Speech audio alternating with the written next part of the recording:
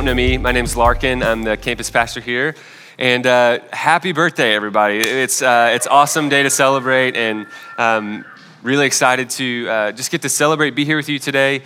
And for those of you that are like regulars, family members here, just want to just say thank you for all that you've poured into this community for however long you've been here. If you've been here since before we launched, if you've just been here a few weeks, I'm blown away in gratitude at all that you've poured into this community. And if this is your first time, you kind of showed up and you're like, why is there balloons? I'm great with the donuts, but like this is kind of weird. You know, I just want to say welcome. Like I hope you get just a taste of us getting to celebrate and catch wind of what God is doing here. And we're under no assumption that we have it all together. And all that we're celebrating, as Joshua mentioned earlier, is all because of Jesus. And any highlight that we're giving to Ethos today, we hope to directly just glorify God in all that we do. So we're not under any assumption that we're perfect, and we're all just in this together, just trying to figure out what it looks like to serve and to follow Jesus on a day-to-day basis. And so as we step into this next year, you know, typically this is the day when we kind of think about, okay, so what is God taking us into? Now that we're celebrating 3 years, we're going to look back and we're going to just be thankful for what God has done, but we're also going to lean into what God is doing in our church, in our community, in all of us in the future. And so today I want to just kind of lift up something that we've been really attacking from different angles, but never really nailing it down on one Sunday. And it's something that is, I think, really vitally important for all of us who want to follow Jesus, or maybe a better common denominator, anybody that wants to find the deepest place of fulfillment in life. I think that's what God has for us today. So we're not going to dive into a specific text like we usually do. I'm going to cover a few different things from across the scripture. So you can kind of jump around with me if you'd like, or you can just follow along as we go. But as we begin, I want to talk about compartments, okay? So I think most of us know what a compartment is, right? So this room, no compartments, right? It's just one big room. It's not divided into anything like our house might be. And you think about, you know, maybe where you live, you know, you have your bedroom, that's for sleeping, for hanging out. You have your kitchen where you eat. You have your den where you hang out and you watch Stranger Things, right? And you binge watch all of Stranger Things. And so we have these compartments, and we typically have different activities and different ways of living in each of those compartments. And sometimes I'm just like, why in our house is just one big room like this? Like, why don't we do that? I guess that's what everyone is doing now with the open concept. They're just like, tear down all the walls. We just want one room. But I was beginning to think about this, and I just think humans have a tendency to want to like compartmentalize things in their lives. There's a certain way that we act at our jobs, a certain way that we live. There's another way that we act with friends, another way that we act with family and relatives and so forth. I think our values, our attitudes, our beliefs sometimes morph depending on the environment that we're in. And sometimes that can be very appropriate and acceptable. You're not talking with the same things with your grandmother as you are with like your best friend hanging out on a weekend. So that's good sometimes, but we quickly take something that is good to contextualize how we act, and we abuse it to the point where our lives are so separated that we become disjointed ourselves. Work, we're a certain way, we're a different way with family, with fun, with sleep, with eating, and many of us separate our lives in these ways to where we're really a different person in each place. And I would argue that many of us, regardless of how much we do that or how little we do that, we all sort of have two separate spheres that things fall into in how we compartmentalize things. And those two spheres are going to be what I'm going to talk about as the secular and the sacred. And I'll unpack that a little bit as we go. But the secular is sort of the interests and the pursuits that don't really have any spiritual explicit basis. They're just things kind of the day-to-day life. They're the attitudes and activities that don't really have a overtly spiritual basis. Doesn't mean they're sinful or evil, like maybe some of you have heard the word secular used, but it's just nothing with overtly spiritual content. Where sacred will refer to anything that's very clearly directed towards spiritual things.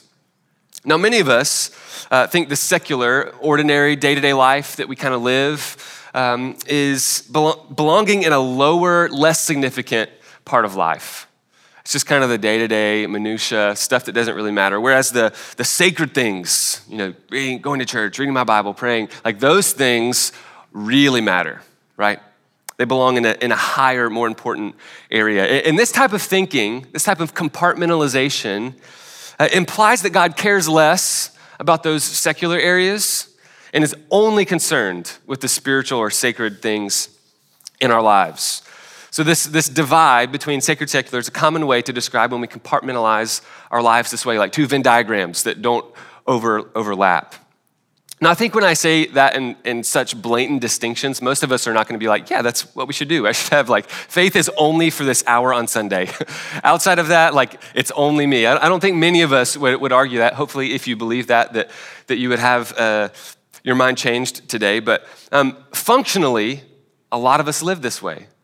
I find myself living this way, and I literally work at a church. My vocation is to think about spiritual things, to give myself to spiritual things.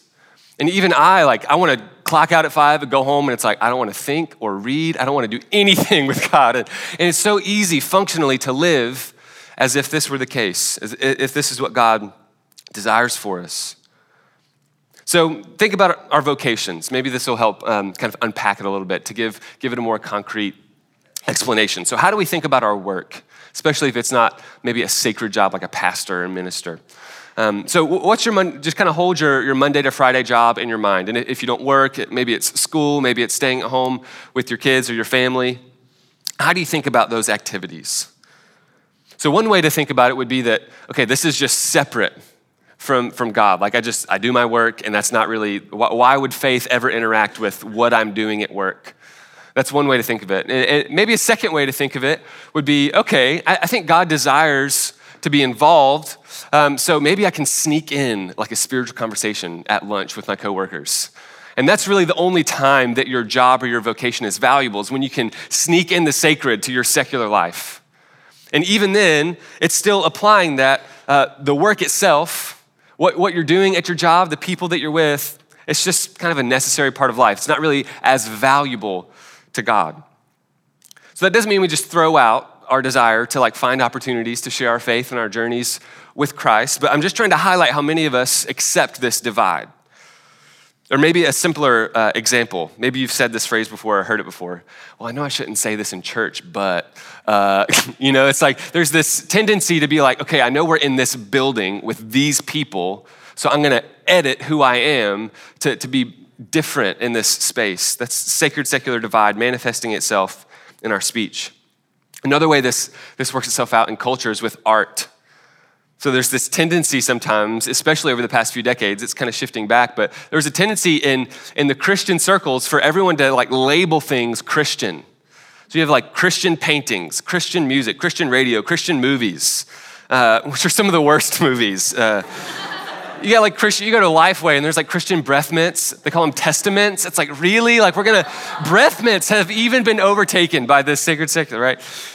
Now, much of the culture is sort of pushing back and saying, okay, I'm a Christian and I make music.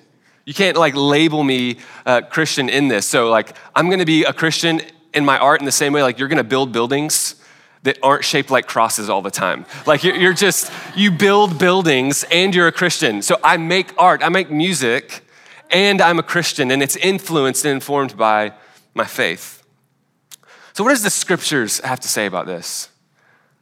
This book that we read every week, that we want to integrate into our lives, it isn't just a set of rules, of commandments about how to live and how not to live. This book is a story, a narrative about what God is doing in the world. And when we kind of look at the big picture of it, I think we see a picture that God desires this integrated, holistic living with him, where his presence is integrated into every facet of our lives. So I want to just kind of give a quick scope, a big picture of the narrative of Scripture, just to touch briefly on a few of these. So we could go right to the very beginning in Genesis, and there's this picture, this story about how God created things, where he says to the characters of Adam and Eve, he says, okay, be fruitful, multiply, steward the earth. And it comes right after God has created everything. And it's this picture of humanity participating in all of God, what God has just done. So he's saying, hey, steward the earth in the same way I just created it. Continue to create, cultivate the earth, nature. That's part of my mission. cultivate a social reality with other people and love one, like this reality of relationship. All of it is integrated with the presence of God, and it's all a part of God's mission. If we could go to the Old Testament and kind of look a big picture in the Old Testament, the Hebrew people, so many of their language, so many of their words have this integrated essence to them.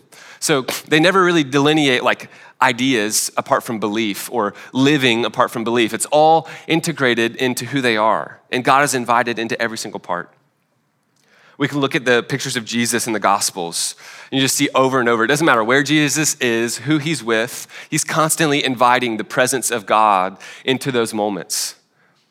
We could look in, the epistles where Paul is writing to some of the early churches, and I love some of these words he says, like in Colossians chapter 3, he says, whatever you do, not just church stuff, not just when you gather with other believers, but whatever you do it all in the name of Jesus. Give glory to God. In 1 Corinthians 10:31, he says, whether you're eating or you're drinking or whatever you do it all to the glory of God. It's this view of life that integrates all of who we are, regardless of where we are or who we're with the presence of God living in us and through us. Even the most mundane and seemingly unimportant aspects of life that we might see as secular can be done with an attitude and an involvement with God. There's a woman named Nancy Pearcey, who's a prominent author and speaker, says it this way. She says, the promise of Christianity is that the joy and the power of an integrated life can be yours. A life transformed on every level by the Holy Spirit so that our whole being participates in the great drama of God's plan of redemption. So the main point is that there shouldn't be these two separate spheres that we're living in. Kind of have our lives over here, sometimes our lives over here, but it would just be one big circle of God's presence. It would all be sacred. It would all have an attitude of participating with God. Sometimes we use the term like spiritual disciplines, and that can be helpful, but it can also be misleading, right? Because it implies, okay, God cares about how I read the Bible, but not how I exercise. God's not involved in that. He can't be involved in that. God cares about me praying, but not what I eat.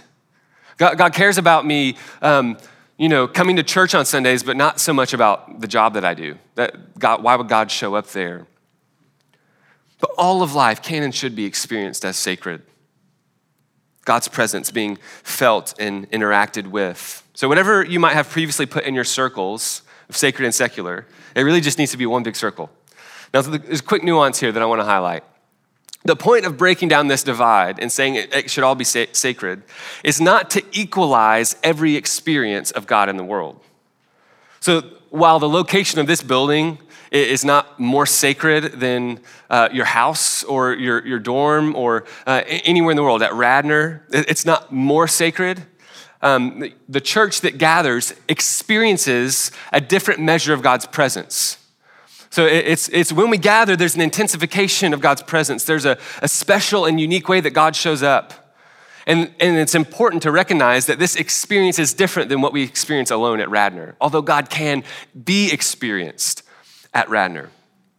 So the point of breaking this down is not to equalize everything and say that it doesn't matter. You can go to church, you can have church like in your bed on Monday morning, like whenever you want. Like that's not the point of this. It's to say that God's presence and power is experienced in really special ways in certain occasions, but it's to be experienced everywhere. And as we leave this place, after having tasted that unique presence of the Spirit, we go out into the world with the same mindset to continually experience God's presence wherever we go. So if this is God's desire for our lives, like where did we get off track? What happened? Like why don't we live this way? Why don't I live this way? I want to give you a couple of things that have influenced this mindset in us today, and there's whole books written about all of these, so I can't do them justice, but I'll highlight one or two. The first one is the philosophy of a guy named Plato. Who's heard of Plato, right? So this dude has influenced our thinking more than we can imagine. And the main point of Plato's thought was how he separated the physical and the spiritual. And he would say, okay, all the physical stuff, it's good, but it's actually not that important when compared to the spiritual form of something.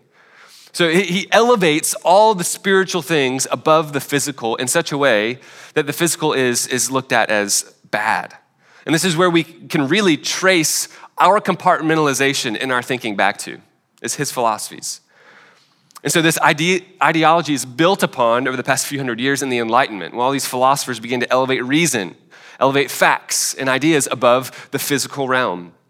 So you got guys like Immanuel Kant who would be, hugely influential in influencing some of the Western church's ideas, which resulted in this sacred secular divide in the church that we tacitly accept, but was never intended by God. It leads to a faulty understanding of how we experience God in our lives. So what's the big deal? You're like, I don't care about Plato. I don't care about Kant. Like, don't give me philosophy. Like, why does this matter for me? Experientially, what changes when I live with this divide and when I don't? Here's some of the things that begins to happen. Number one, ministry, or all that I mean by ministry is just like participating in God's mission in the world. That's ministry. Ministry becomes limited by and large to the professionals. The trained pastor who does the study and the teaching and the counseling, the discipling, and the lay people, the people that aren't employed by a church, they're left to do the relatively menial tasks. I think it's a good thing that I get to be supported by this community to think intentionally about race and culture and how we interpret the Bible and all these things. I think that's important. But my job is not to spoon feed you as a consumer some stuff on Sundays and then you can leave and live how you'd like. My job is to help you figure out how you experience God in every single part of your life, how you leverage your vocation, how you leverage your friend group, how you leverage your family to invite the presence of God and to participate with the presence of God wherever you are. That's my job. And that's what I want to help you discover. I talk to so many college students in this area of town. Obviously, we have a lot of college students that attend our campus here. And there's this tendency to say, man, I want to serve God with everything I have, but I'm not a ministry major. Do I need to switch my major so that I can be a pastor, so that I can work in a very spiritually overt context? They want to change jobs so they can serve God in ministry. And what this does is undercut God's desire to use us with the abilities that we have, the opportunities that we have in the world to influence the world with God's mission, wherever we're at, whatever their job or vocation is. So we need lawyers and teachers and businesswomen and musicians and landscapers and athletes and programmers who are going out into the world, leveraging their vocations as believers, partnering with God in his plan for redemption in the world. So my job as a pastor is not more important than your vocation as a cross-country coach or an investment capital manager. I might focus on thinking through more explicitly spiritual things, but that's just for the sake of helping you leverage your life and your vocation out in the world. I think if all your vocation is, if all your friend group is, if all your family group is, these different areas of life that we compartmentalize, if all they are is to be experienced in the ends that they are and not leveraged for the sake of what God is doing in the world, we're gonna come up short in the deepest places of fulfillment in all of those areas. God has so much more. God has so much more for you. And isn't it so amazing that God wants to be involved in every part of your life, every step of your life, from when you wake up to when you go to sleep, while you're sleeping? God wants to be invited into those situations by your awareness and your participation. And it's so much less about what you're doing and about how you're doing it and with the mindset that you're doing it and with the spirit that you're doing it. So this is one of the main reasons we've started this thing called Ethos Stories, where every couple of weeks we invite a couple of you to come up and share about how you're participating with God in the world. Because you need examples of what it looks like for, a school teacher who's teaching middle school history to live out their vocation with this deep participation in the redemption of God in the world. What does that look like? And I can't tell you that. So we're gonna invite you guys to come up and share. This is what it looks like for me as whatever it is, whatever vocation I'm in, to live out my calling in the world. Because it can be really hard to figure out how to do this. We need examples of other people that are doing that. I've said this before, and I'll keep saying this. God doesn't want you to just believe a bunch of facts about him. That's not God's goal for you. Hey, just sign off on a few of these checklist items, and that's my plan for the world, that a bunch of people would do that. No, God is inviting us to participate in the person and the work of God. And that's what we're being invited into, that God desires to walk with us in every moment, that he's designed us to experience our greatest joy when we do that. And one of the best and most clear and exciting pictures that God has instituted into the life of the church to embody that is baptism. This is a place where it's not just, okay, yeah, I believe with my words, but it's a participation in a physical reality and a spiritual transformation. It's what's happening in baptism. It integrates the physical and the spiritual, and it sort of blends back together these sacred and secular parts of our lives. And in just a moment, when we finish our gathering, the last thing we're going to do today is open up the floor for anybody that wants to be baptized. You know, when you came in, you saw a horse trough out on the porch, and some of you, they're like, what is that for? Like, are we going to drink out of this? Like, what is happening? And it's to baptize people, okay? But being baptized marks this transformation that takes place in us when we participate in the death and burial of Jesus as we go into the water. And when we come out of the water, we participate in the new life that Christ offers us, that new life that is given to us by the Holy Spirit in our bodies. And now we live this new life that is integrated with God in every way. You know, we could talk about baptism for this, like, a whole sermon, but it's just this amazing reality that we get to participate in with our community. So I want to invite you to be baptized today. I'm not going to try and pump you up and motivate you with my words. I'm just saying this is available to you today. And I'm not manipulating you, but there's not a perfect time to do this. If you're waiting for you to clean yourself up just enough so you can feel good, okay, I didn't feel great today, my weekend just wasn't good enough to be baptized this week. That's not what we're proclaiming in baptism. In baptism, you say, I'm never gonna be good enough to actually be able to do this on my own. So no matter how my weekend was, no matter how my month was, I'm gonna declare this reality in front of my community. You have the opportunity to do that in just a moment. So we got the horse trough. We have clothes and towels in every size, and we've tried to remove the obstacles if you'd like to do that. I'll give you a couple more pieces of info in a minute. But if you're already a believer in Jesus and you've not been baptized, this is also an opportunity for you today. We don't get baptized every time we have a spiritually dry season. It's I'm not really feeling the Lord. Maybe if I get dunked, this will change things. That's not what baptism's for. But if you've never been baptized, if you've never taken that step in front of your community, and you believe in Jesus, you profess faith in Jesus, I want to invite you to do that today. This is a beautiful reality that you get to proclaim and participate in today. But it's not just baptism that's available to us today. So if you've already been baptized, or maybe you're not a believer in this room and you're just kind of trying this whole thing out, you have the opportunity today to ask and to pray and to plead with God for more of his presence in your life.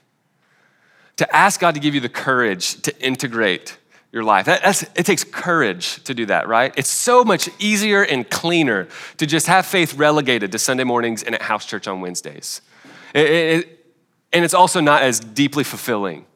So I want to invite you today, as we're praying, as we're taking communion, as we're worshiping, to just pray to God to help you reintegrate your life, to invite his presence into every part of your life so you can take deeper steps into participation in his activity for redemption. That's what's available for us today. In just a moment, we're going to take communion.